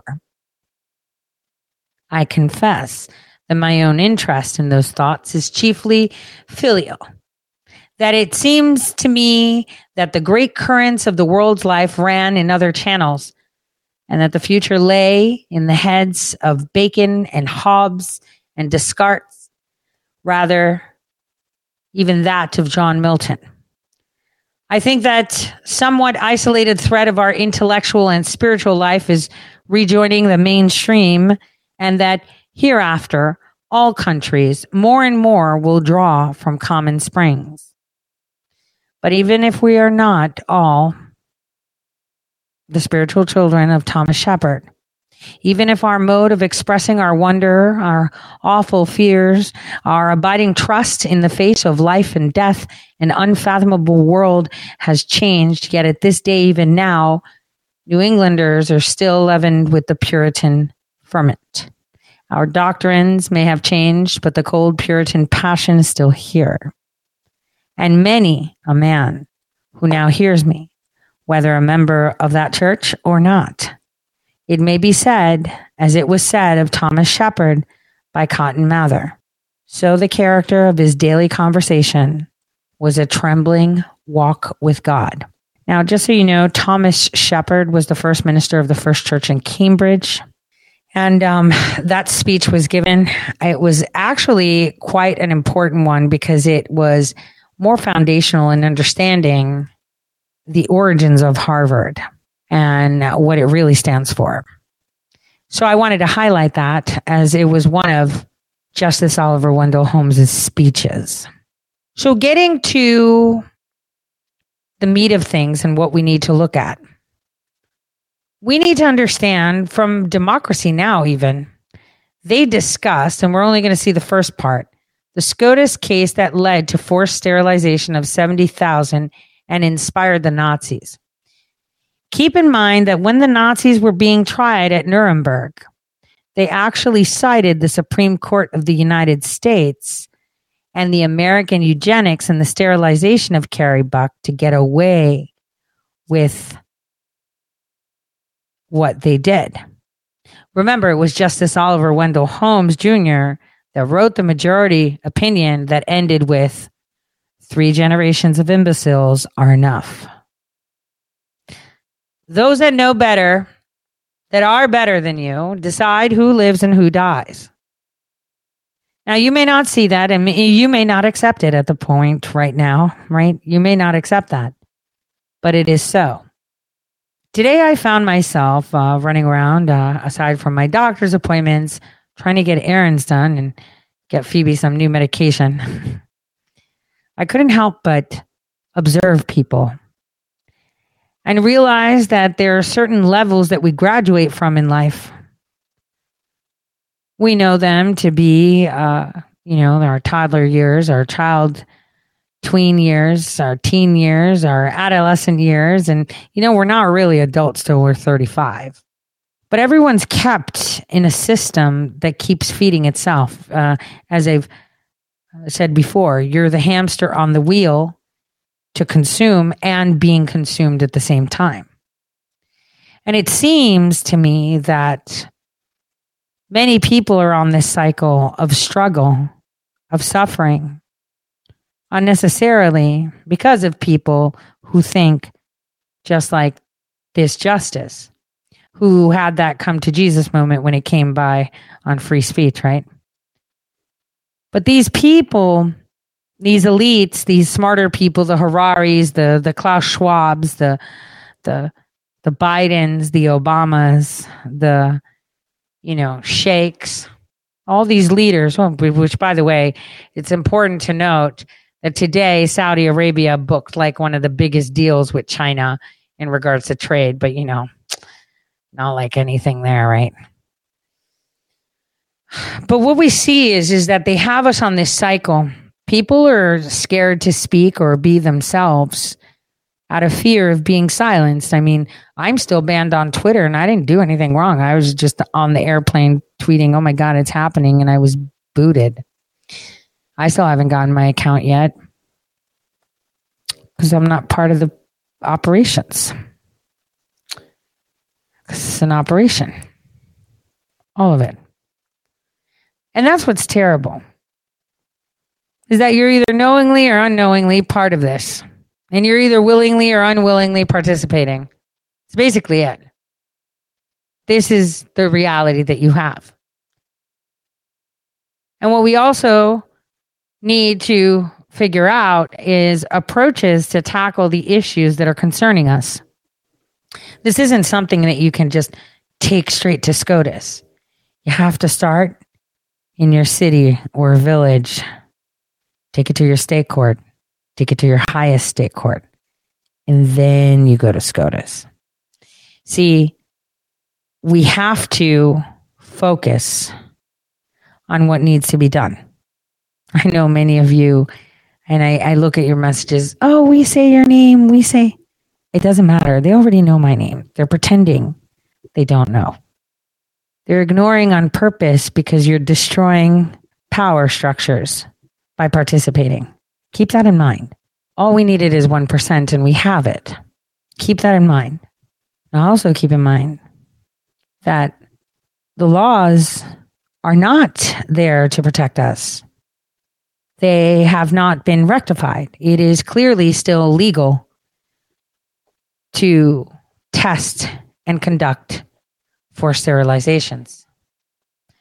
Let's take a look at Democracy Now! That discuss this. Their part one is quite fascinating the way they put it together because they talk about Buck versus Bell. Take a listen. Mental defectives or imbeciles. The person in question was Carrie Buck, a poor young woman then confined in the Virginia State Colony for epileptics and the feeble-minded, though she was neither epileptic nor mentally disabled. In the landmark decision, 8 judges ruled that the state of Virginia had the right to sterilize her. Her mother, Emma, as well as Carrie's daughter Vivian, then only 8 months old, were deemed similarly deficient. Justice Oliver Wendell Holmes Jr. wrote the majority opinion concluding, quote, 3 generations of imbeciles are enough. The decision resulted in 60 to 70,000 sterilizations of Americans considered unfit to reproduce. The Supreme Court decision had its origins in the eugenics movement, then thriving in the United States. The 1924 Immigration Act was passed with similar intent to prevent immigration by genetically inferior groups, which included Italians, Jews, Eastern Europeans, and countless others in an attempt to improve the genetic quality of the American population. Author Adam Cohen writes about the case in his new book, Imbeciles, the Supreme Court, American Eugenics, and the Sterilization of Carrie Buck. Adam was previously a member of the New York Times editorial board and a senior writer for Time magazine. He's the co-editor of the nationalbookreview.com. Adam Cohen, welcome back to Democracy Now! It's great to have you with us. Great to be here, Amy. Tell us the story of Carrie Buck. In a moment, we'll hear all about how it ties into immigration, eugenics, parallels to what we're seeing today. But start back in the 1920s with Carrie Buck. So she's a young woman who is growing up in Charlottesville, Virginia, being raised by a single mother. Back then, there was a belief that it was better often to take poor children away from their parents and put them in middle-class homes. So she was put in a foster family that treated her very badly. She wasn't allowed to call the parents mother and father. She did a lot of housekeeping for them and was rented out to the neighbors. And then one summer, she was raped by the nephew of her foster mother. She becomes pregnant out of wedlock. And rather than help her with this pregnancy, they decide to get her declared epileptic and feeble-minded, though she was neither, and she shipped off to the colony for epileptics and feeble-minded outside of Lynchburg, Virginia. And what happened to her there? So she gets there at just the wrong time. Virginia has just passed a eugenic sterilization law, and they want to test it in the courts. So they seize on Carrie Buck as the perfect plaintiff in this lawsuit. So they decide to make her the first person in Virginia who will be eugenically sterilized. And suddenly she's in the middle of a case that's headed to the U.S. Supreme Court. And Adam Cohen, could you explain what kind of medical tests were employed to determine that she was a so-called imbecile? Yeah, terrible testing. These were very primitive IQ tests from the time that really didn't test intelligence at all. One question she was asked was, what do you do when a playmate hits you? And whatever her answer was to that was somehow deemed to be relevant to whether or not she was an idiot, an imbecile, or a moron.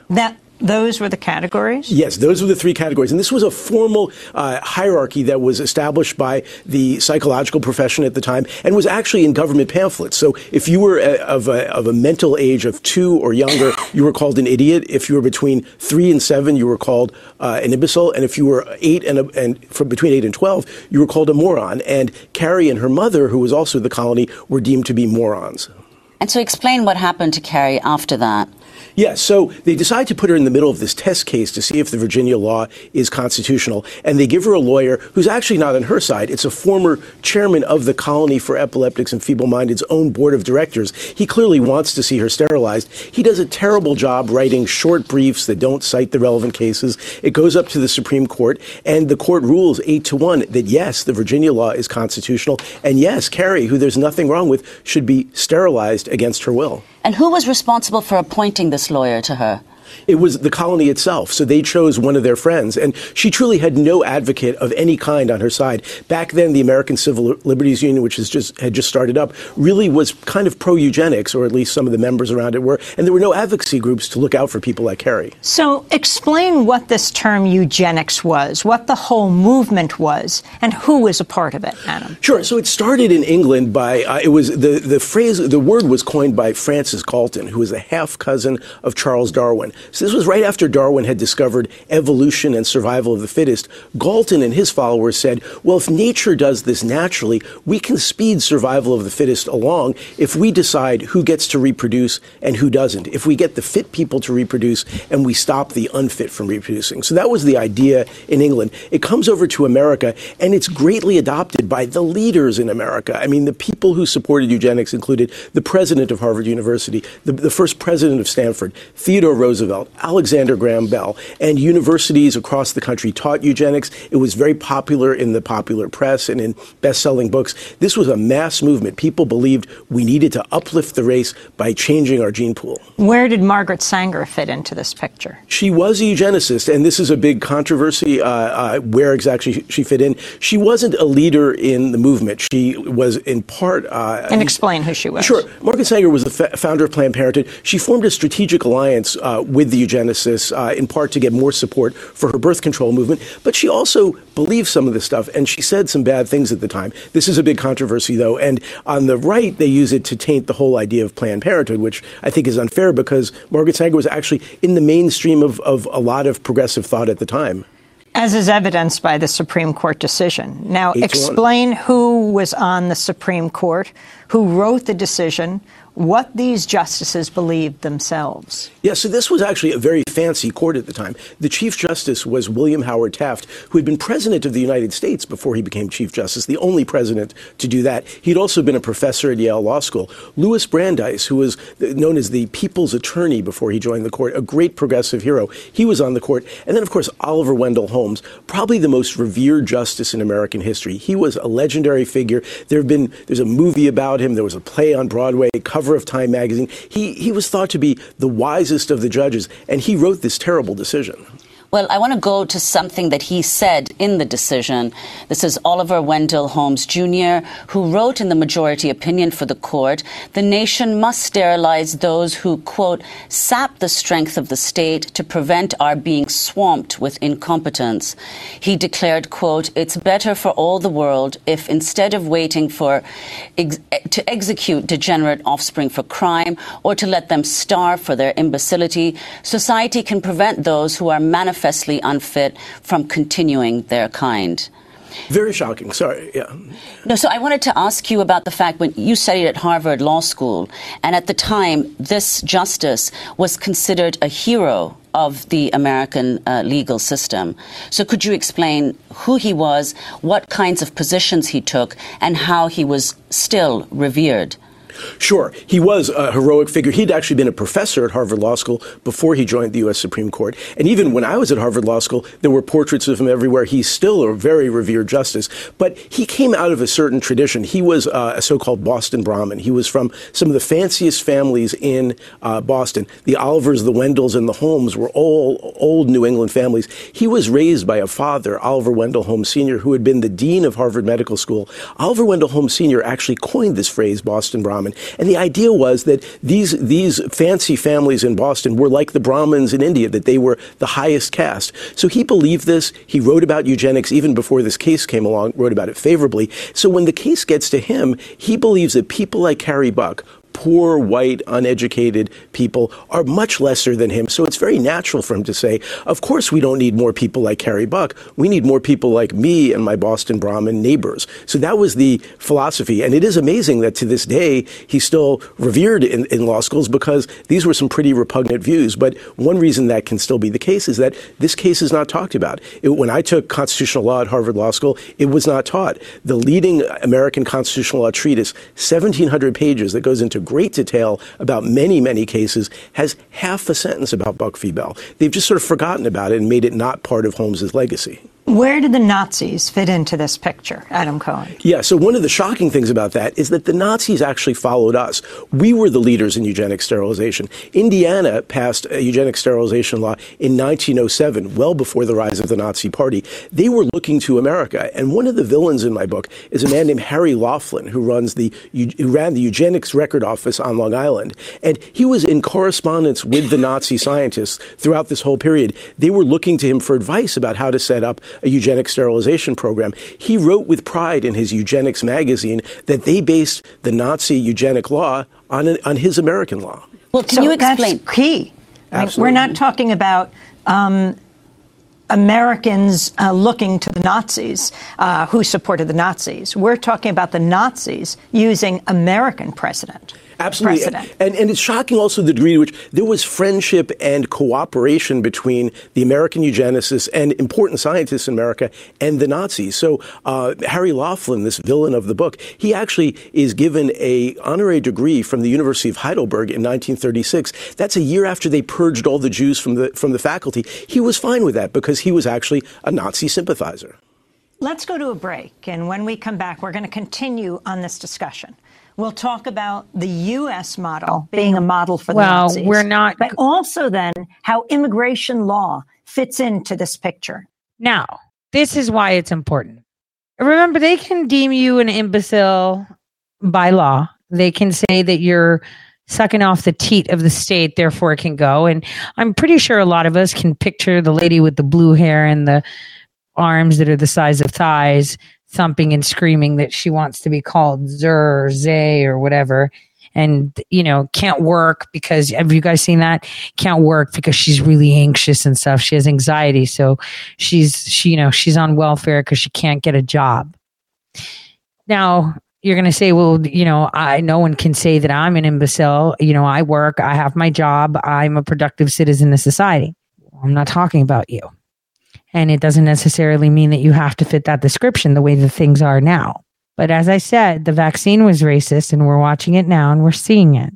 But what we're going to see is how these laws are actually implemented and used. Remember when I went to court and all of us are, this is America, right? Of course kids have rights, right? I'm the parent. I go to jail if I don't feed it. I don't health insurance it. I don't dress it. I don't school it, right? If I don't do any of that to my child, I go to jail. It's a criminal offense. But when its rights, my child's rights are violated, I'm not allowed to defend it. I'm responsible, but not allowed to defend it. This is bad case law, right?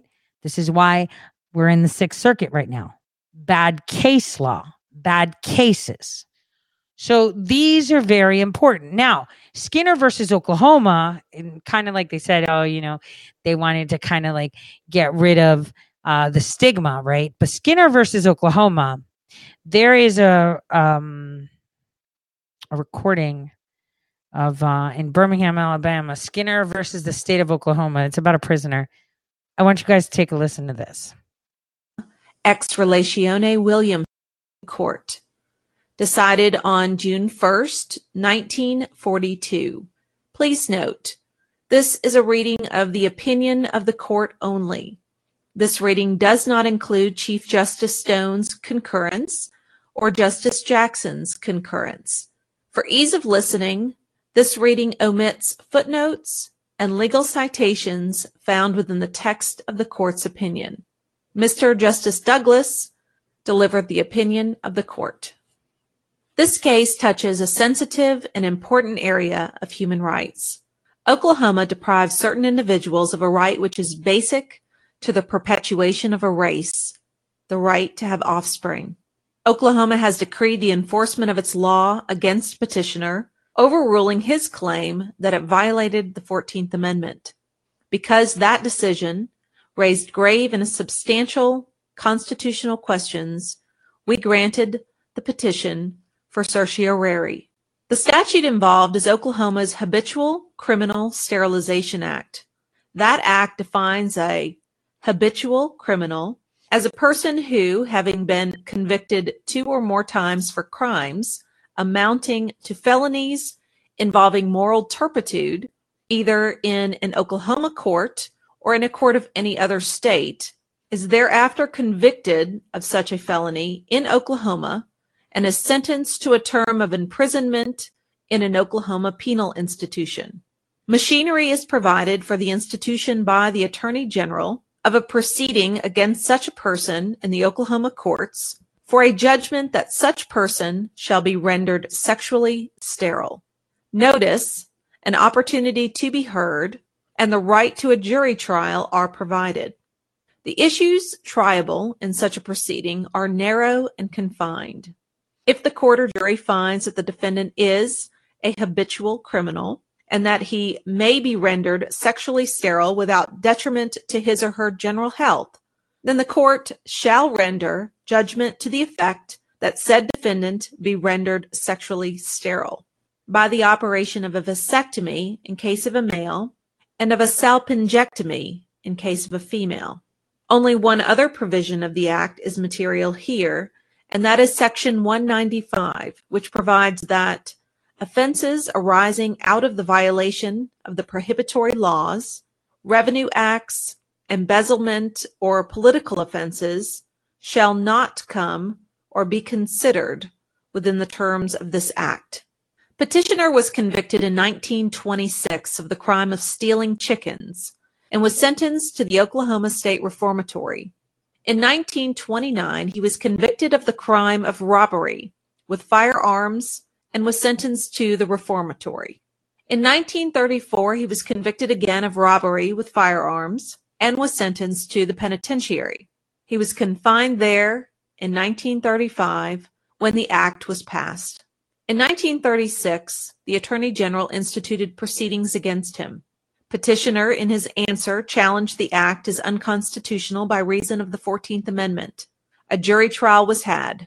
The court instructed the jury that the crimes of which petitioner had been convicted were felonies involving moral turpitude, and that the only question for the jury was whether the operation of vasectomy could be performed on petitioner without detriment to his general health. The jury found that it could be. A judgment directing that the operation of vasectomy be performed on petitioner was affirmed by the Supreme Court of Oklahoma by a 5-4 decision. Several objections to the constitutionality of the act have been pressed upon us. It is urged that the act cannot be sustained as an exercise of the police power in view of the state of scientific authorities respecting inheritability of criminal traits. It is argued that due process is lacking because under this act, unlike the act upheld in Buck versus Bell, the defendant is given no opportunity to be heard on the issue as to whether he is the probable potential parent of socially undesirable offspring. It is also suggested that the act is penal in character and that the sterilization provided for is cruel and unusual punishment and violative of the 14th Amendment. We pass those points without intimating an opinion on them, For there is a feature of the act which clearly condemns it. That is, its failure to meet the requirements of the Equal Protection Clause of the 14th Amendment. We do not stop to point out all of the inequalities in this act. A few examples will suffice. In Oklahoma, grand larceny is a felony. Larceny is grand larceny when the property taken exceeds $20 in value. Embezzlement is punishable in the manner prescribed for feloniously stealing property of the value of that embezzled. Hence, he who embezzles property worth more than $20 is guilty of a felony. A clerk who appropriates over $20 from his employer's till and a stranger who steals the same amount are thus both guilty of felonies. If the latter repeats his act and is convicted 3 times, he may be sterilized. But the clerk is not subject to the pains and penalties of the act, no matter how large his embezzlements, nor how frequent his convictions. A person who enters a chicken coop and steals chickens commits a felony, and he may be sterilized if he is thrice convicted. If, however, he is a bailee of the property and fraudulently appropriates it, he is an embezzler. Hence, no matter how habitual his proclivities for embezzlement are, and no matter how often his conviction, he may not be sterilized. Thus, the nature of the 2 crimes is intrinsically the same, and they are punishable in the same manner. Furthermore, the line between them follows close distinctions comparable to those highly technical ones which shape the common law as to trespass or taking. There may be larceny by fraud rather than embezzlement, even where the owner of the personal property delivers it to the defendant, if the latter has at that time a fraudulent intention to make use of the possession as a means of converting such property to his own use, and does so convert it. If the fraudulent intent occurs later and the defendant converts the property, he is guilty of embezzlement. Whether a particular act is larceny by fraud or embezzlement thus turns not on the intrinsic quality of the act, but on when the felonious intent arose, a question for the jury under appropriate instructions. It was stated in Buck versus Bell that the claim that state legislation violates the Equal Protection Clause of the 14th Amendment is the usual last resort of constitutional arguments. Under our constitutional system, the states in determining the reach and scope of particular legislation need not provide abstract symmetry. They may mark and set apart the classes and types of problems according to the needs and as dictated or suggested by experience. It was in that connection that Mr. Justice Holmes, speaking for the court in Bain Peanut Company versus Pinson, stated, "We must remember that the machinery of government would not work if it were not allowed a little play in its joints."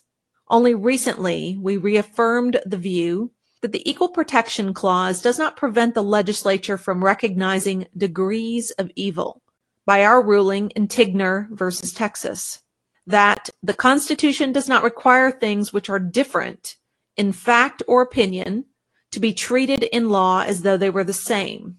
Thus, if we had here only a question as to a state's classification of crimes, such as embezzlement or larceny, no substantial federal question would be raised. For a state is not constrained in the exercise of its police power to ignore experience which marks a class of offenders or a family of offenses for special treatment, nor is it prevented by the Equal Protection Clause from confining its restrictions to those classes of cases where the need is deemed to be clearest. As stated in Buck versus Bell, the law does all that is needed when it does all that it can, indicates a policy, applies it to all within the lines, and seeks to bring within the lines all similarly situated so far and so fast as its means allow.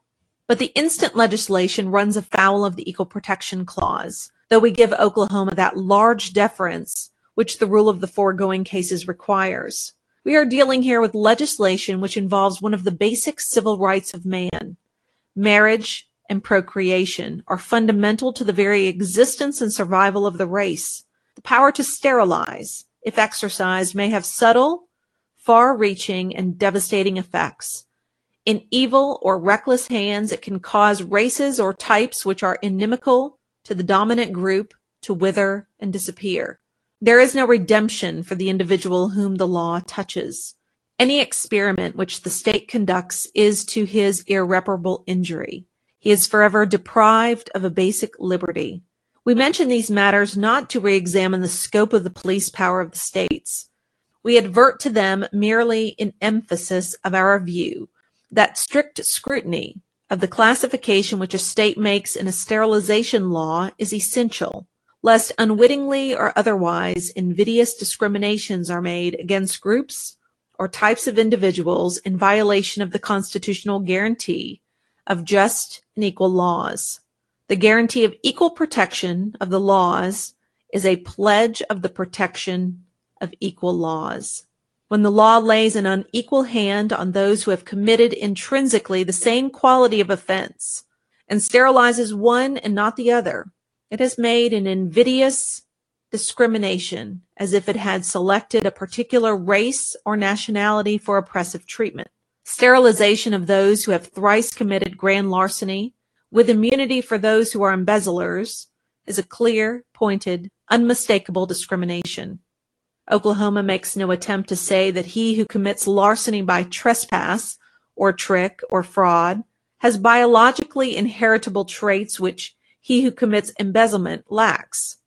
Oklahoma's line between larceny by fraud and embezzlement is determined, as we have noted, with reference to the time when the fraudulent intent to convert the property to the taker's own use arises. We have not the slightest basis for inferring that line has any significance in eugenics, nor that the inheritability of criminal traits follows the neat legal distinctions which the law has marked between those two offenses.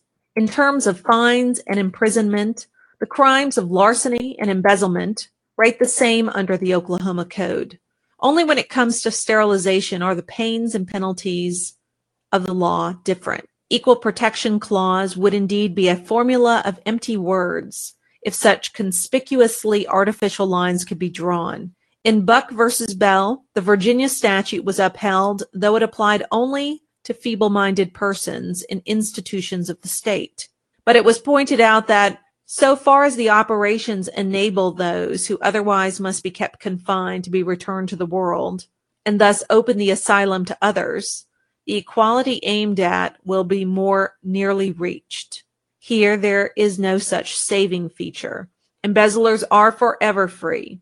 Those who steal or take in other ways are not. If such a classification were permitted, the technical common law concept of a trespass, based on distinctions which are very largely dependent upon history for explanation, could readily become a rule of human genetics. It is true that the Act has a broad severability clause, but we will not endeavor to determine whether its application would solve the equal protection difficulty. The Supreme Court of Oklahoma sustained the Act without reference to the severability clause. We have, therefore, a situation where the Act, as construed and applied to petitioner, is allowed to perpetuate the discrimination which we have found to be fatal. Whether the severability clause would be so applied as to remove this particular constitutional objection is a question which may be more appropriately left for adjudication by the Oklahoma court. That is re-emphasized here by our uncertainty as to what excision, if any, would be made as a matter of Oklahoma law. It is by no means clear whether, if any excision were made, this particular constitutional difficulty might be solved by enlarging on the one hand or contracting on the other the class of criminals who might be sterilized. Reverse. During the Third Reich, the Nazi government forcibly sterilized many thousands of people whom the government deemed unworthy of producing offspring. The Nazis weren't the only ones. During that same time, the federal government and several states in America did the same thing. Did such government-sponsored sterilizations comport with the Constitution? In 1927, in Buck versus Bell, the United States Supreme Court upheld a Virginia law that permitted involuntary sterilization of mentally disabled people whose mental disabilities were likely to be passed down to future generations. Later, in 1942, in Skinner versus Oklahoma, the the court addressed an Oklahoma law permitting involuntary sterilization of certain habitual criminals. Jack Skinner spent his adult life in and out of prison. Among his felony convictions were theft of chickens and 2 different armed robberies. During Skinner's imprisonment on his 3rd conviction, Oklahoma enacted its Habitual Criminal Sterilization Act. The act provided that a habitual criminal with at least 3 felonies involving moral turpitude was subject to being involuntarily sterilized through a medical procedure. The act specifically stated that certain white-collar felony offenses, including embezzlement, weren't included as crimes of moral turpitude. The Oklahoma Attorney General instituted proceedings against Skinner pursuant to the act. Skinner objected that the act violated the due process and equal protection clauses of the 14th Amendment. The trial court overruled his objections. In accordance with the act, a jury was asked to determine only whether Skinner had been convicted of 3 felonies of moral turpitude and whether a sterilization through a vasectomy would be detrimental to Skinner's overall health. After the jury found that Skinner had 3 predicate convictions and also that a vasectomy wouldn't be detrimental to his health, the trial court ordered Skinner to be sterilized. Skinner appealed to the Oklahoma Supreme Court, which affirmed the trial court's order. Skinner successfully petitioned the United States Supreme Court to review his case. And that's where the Supreme Court found that, yeah, you can't just sterilize people. You should not sterilize people because it's not the right thing to do and equal protection. Remember when my court case at the Supreme Court cites equal protection? You know, I thought of this for a second. It's one of the statements that we don't use. We, you know, sometimes, you know, when I'm driving, if I'm speeding, I'm like, damn, gotta slow down. Even if it's safe to speed because no one's there, gotta slow down. Because if I get stopped, I'm not Hillary Clinton. I don't get away with things. I don't get a Hillary pass, right? She can kill people, right? And get away with it. Pelosi can embezzle money and get away with it. Obama can weaponize our FBI and CIA and get away with it. And people can gang stalk and target individuals and stymie free speech and take away our rights and experiment on our children and experiment on us and then force us in order to have a livelihood to comply with these rules, but others do not have to. Equal protection. No one in DC was forced to take the vaccine. Equal protection. Nobody in the court system was forced to take the vaccine. Equal protection. These are very important key things. The law is not created on your state and city level to protect you. It's to protect them. The only court in the land that can set the tone as per the Constitution and rectify the wrongs is the Supreme Court of the United States, which I can tell you now, for the next 4 years, it's going to be very, very busy affirming those rights. So even though we have Kentanji on the panel, when President Trump is officially back in office, we're going to have 2 more Supreme Court justices placed, which will be key. Like I said, every single one of them will be replaced except for one by the time President Trump is done. Every single one will be replaced except for one by the time he is done. It's imperative because it is the only court in the land that won't repeat mistakes like Buck versus Bell. And they are watching our nation collapse. And they are watching the politics seep into justice. You know, there's many that are complaining, the CIA illegally surveilled me because I had contact with Julian Assange. The question you should be asking yourself is, why are they complaining about that now? Why are they suing the CIA for surveilling Americans who had contact with Julian Assange? Actually being sued. That's a question we should all ask ourselves. Why is the CIA being sued by a group of journalists and lawyers, including Mike Pompeo? Because apparently they spied on them while they tried to visit Julian Assange. I want you to think back to all the people that visited with Julian Assange. I want you to think back of the journalists that visited with Julian Assange and CAA assets. And understand that when the CIA has a target and you are associating with that target, you are free game. So the CIA is able to watch you. So why file a lawsuit that you know that they are able to legally monitor you? It doesn't make sense. We all know that if the CIA is investigating Julian Assange and you go and have coffee with him, they will be monitoring the shit out of you. Apparently, some journalists and lawyers were compelled to hand over their electronic devices to Undercover Global SL, a private security contractor at the embassy at the time, before they met with Assange. So if Cassandra Fairbanks went, she'd have to hand over her phone. Hey, why would you go there with your phone? Like, that's your problem. They're a private security contractor, but apparently the company copied that data and passed it along to the CIA directly to Pompeo. Undercover Global and its chief executive, David Morales-Guillen, are also named in the lawsuit. Sounds frivolous, and it sounds like something they want you to pay attention to. Pay no mind. They need not warrants nor handed over things to be able to monitor you. The concerns they have is that they were monitored and now some of them are in trouble. Now, why do I say this? Well, we need to look at the Supreme Court justifying intermittent camps. Listen to the reasoning. Yes, you may not be Japanese. Yes, this may not apply for the Japanese, but this may apply to American citizens. Which, by the way, were those Japanese too. Presents Supreme Court Briefs. Pearl Harbor, Hawaii, December 7th, 1941. December 7th, 1941.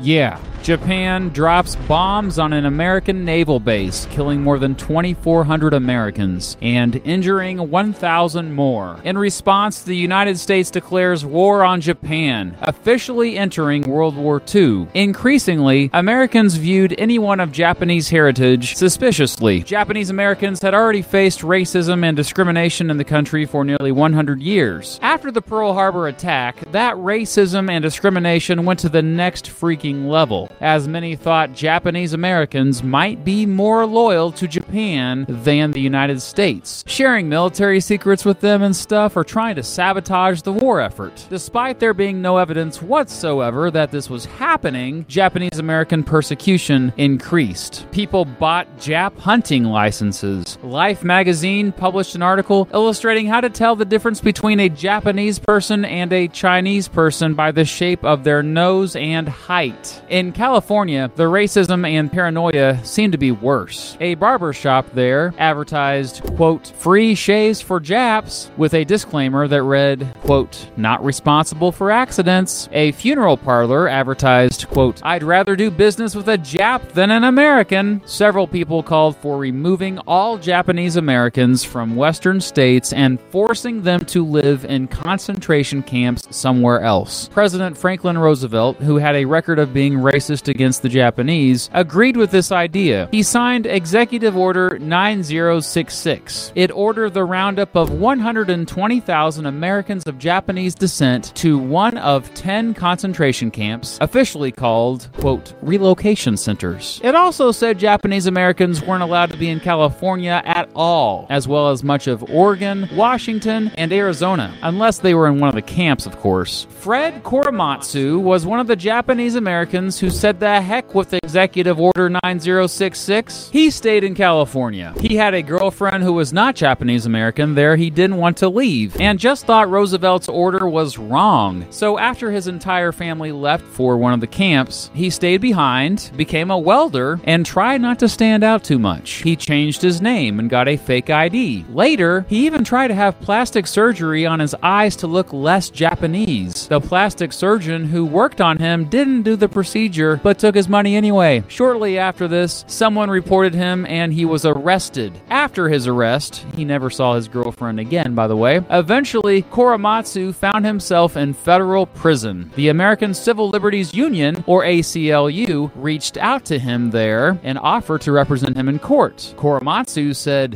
heck yeah. Together they argued that Executive Order 9066 went against the Due Process Clause of the Fifth Amendment. Korematsu's loyalty to the United States was never in question. Still, in federal court in San Francisco, he was convicted, given 5 years of probation and station camp in Utah. He appealed to the U.S. Court of Appeals, who agreed with the lower court. He then appealed again, and the Supreme Court agreed to hear the case, hearing arguments in October 1944, with the war still raging on. During arguments, the court considered a similar case from the previous year called Hirabayashi v. United States. That one upheld Executive Order 9066. The court announced its decision on December 18, 1944. It sided with the United States, but this one was certainly controversial. It was 6-3. The court argued that Executive Order 9066 was justified in order to keep the country safe. They said the need to protect Americans from espionage was more important than individual rights. Justice Hugo Black wrote the opinion, but today most say the opinion is pretty flawed. He wrote, quote, Korematsu was not excluded from the military area because of hostility to him or his race. He was excluded because we are at war with the Japanese Empire, unquote. Actually, no, that is false. He also wrote, quote, there was evidence of disloyalty on the part of some Japanese Americans. The military authorities considered that the need for action was great and the time was short, unquote. You're 0 for 2, Hugo. At the time, there was no evidence of that either. Justice Felix Frankfurter chimed in that the Constitution gave the President and Congress these war powers. The 3 justices who dissented all wrote separate opinions. Justice Frank Murphy passionately argued that the decision was basically the legalization of racism and that this racial discrimination went against everything the United States stood for.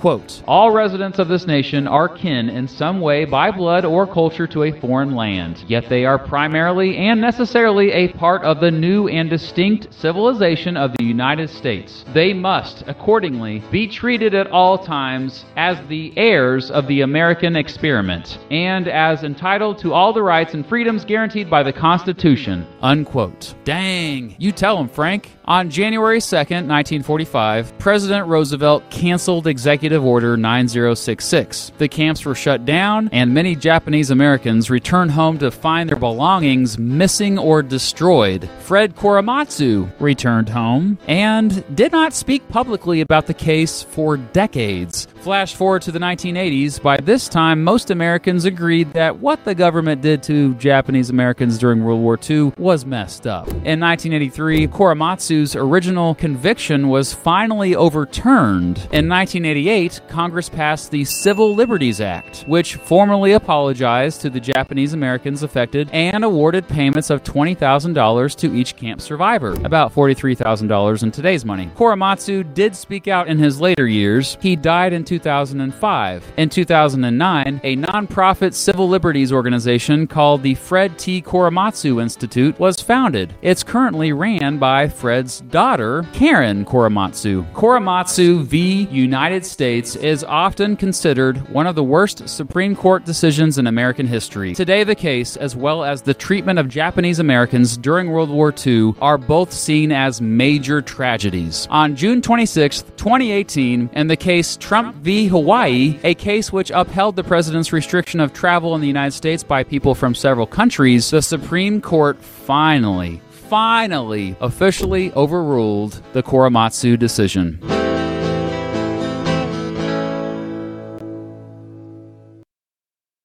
I'll see you for the next Supreme. So not long ago, right? Not long ago. It's not that long ago. I don't know why they use, they use black and white pictures just to give you the impression that it was long ago.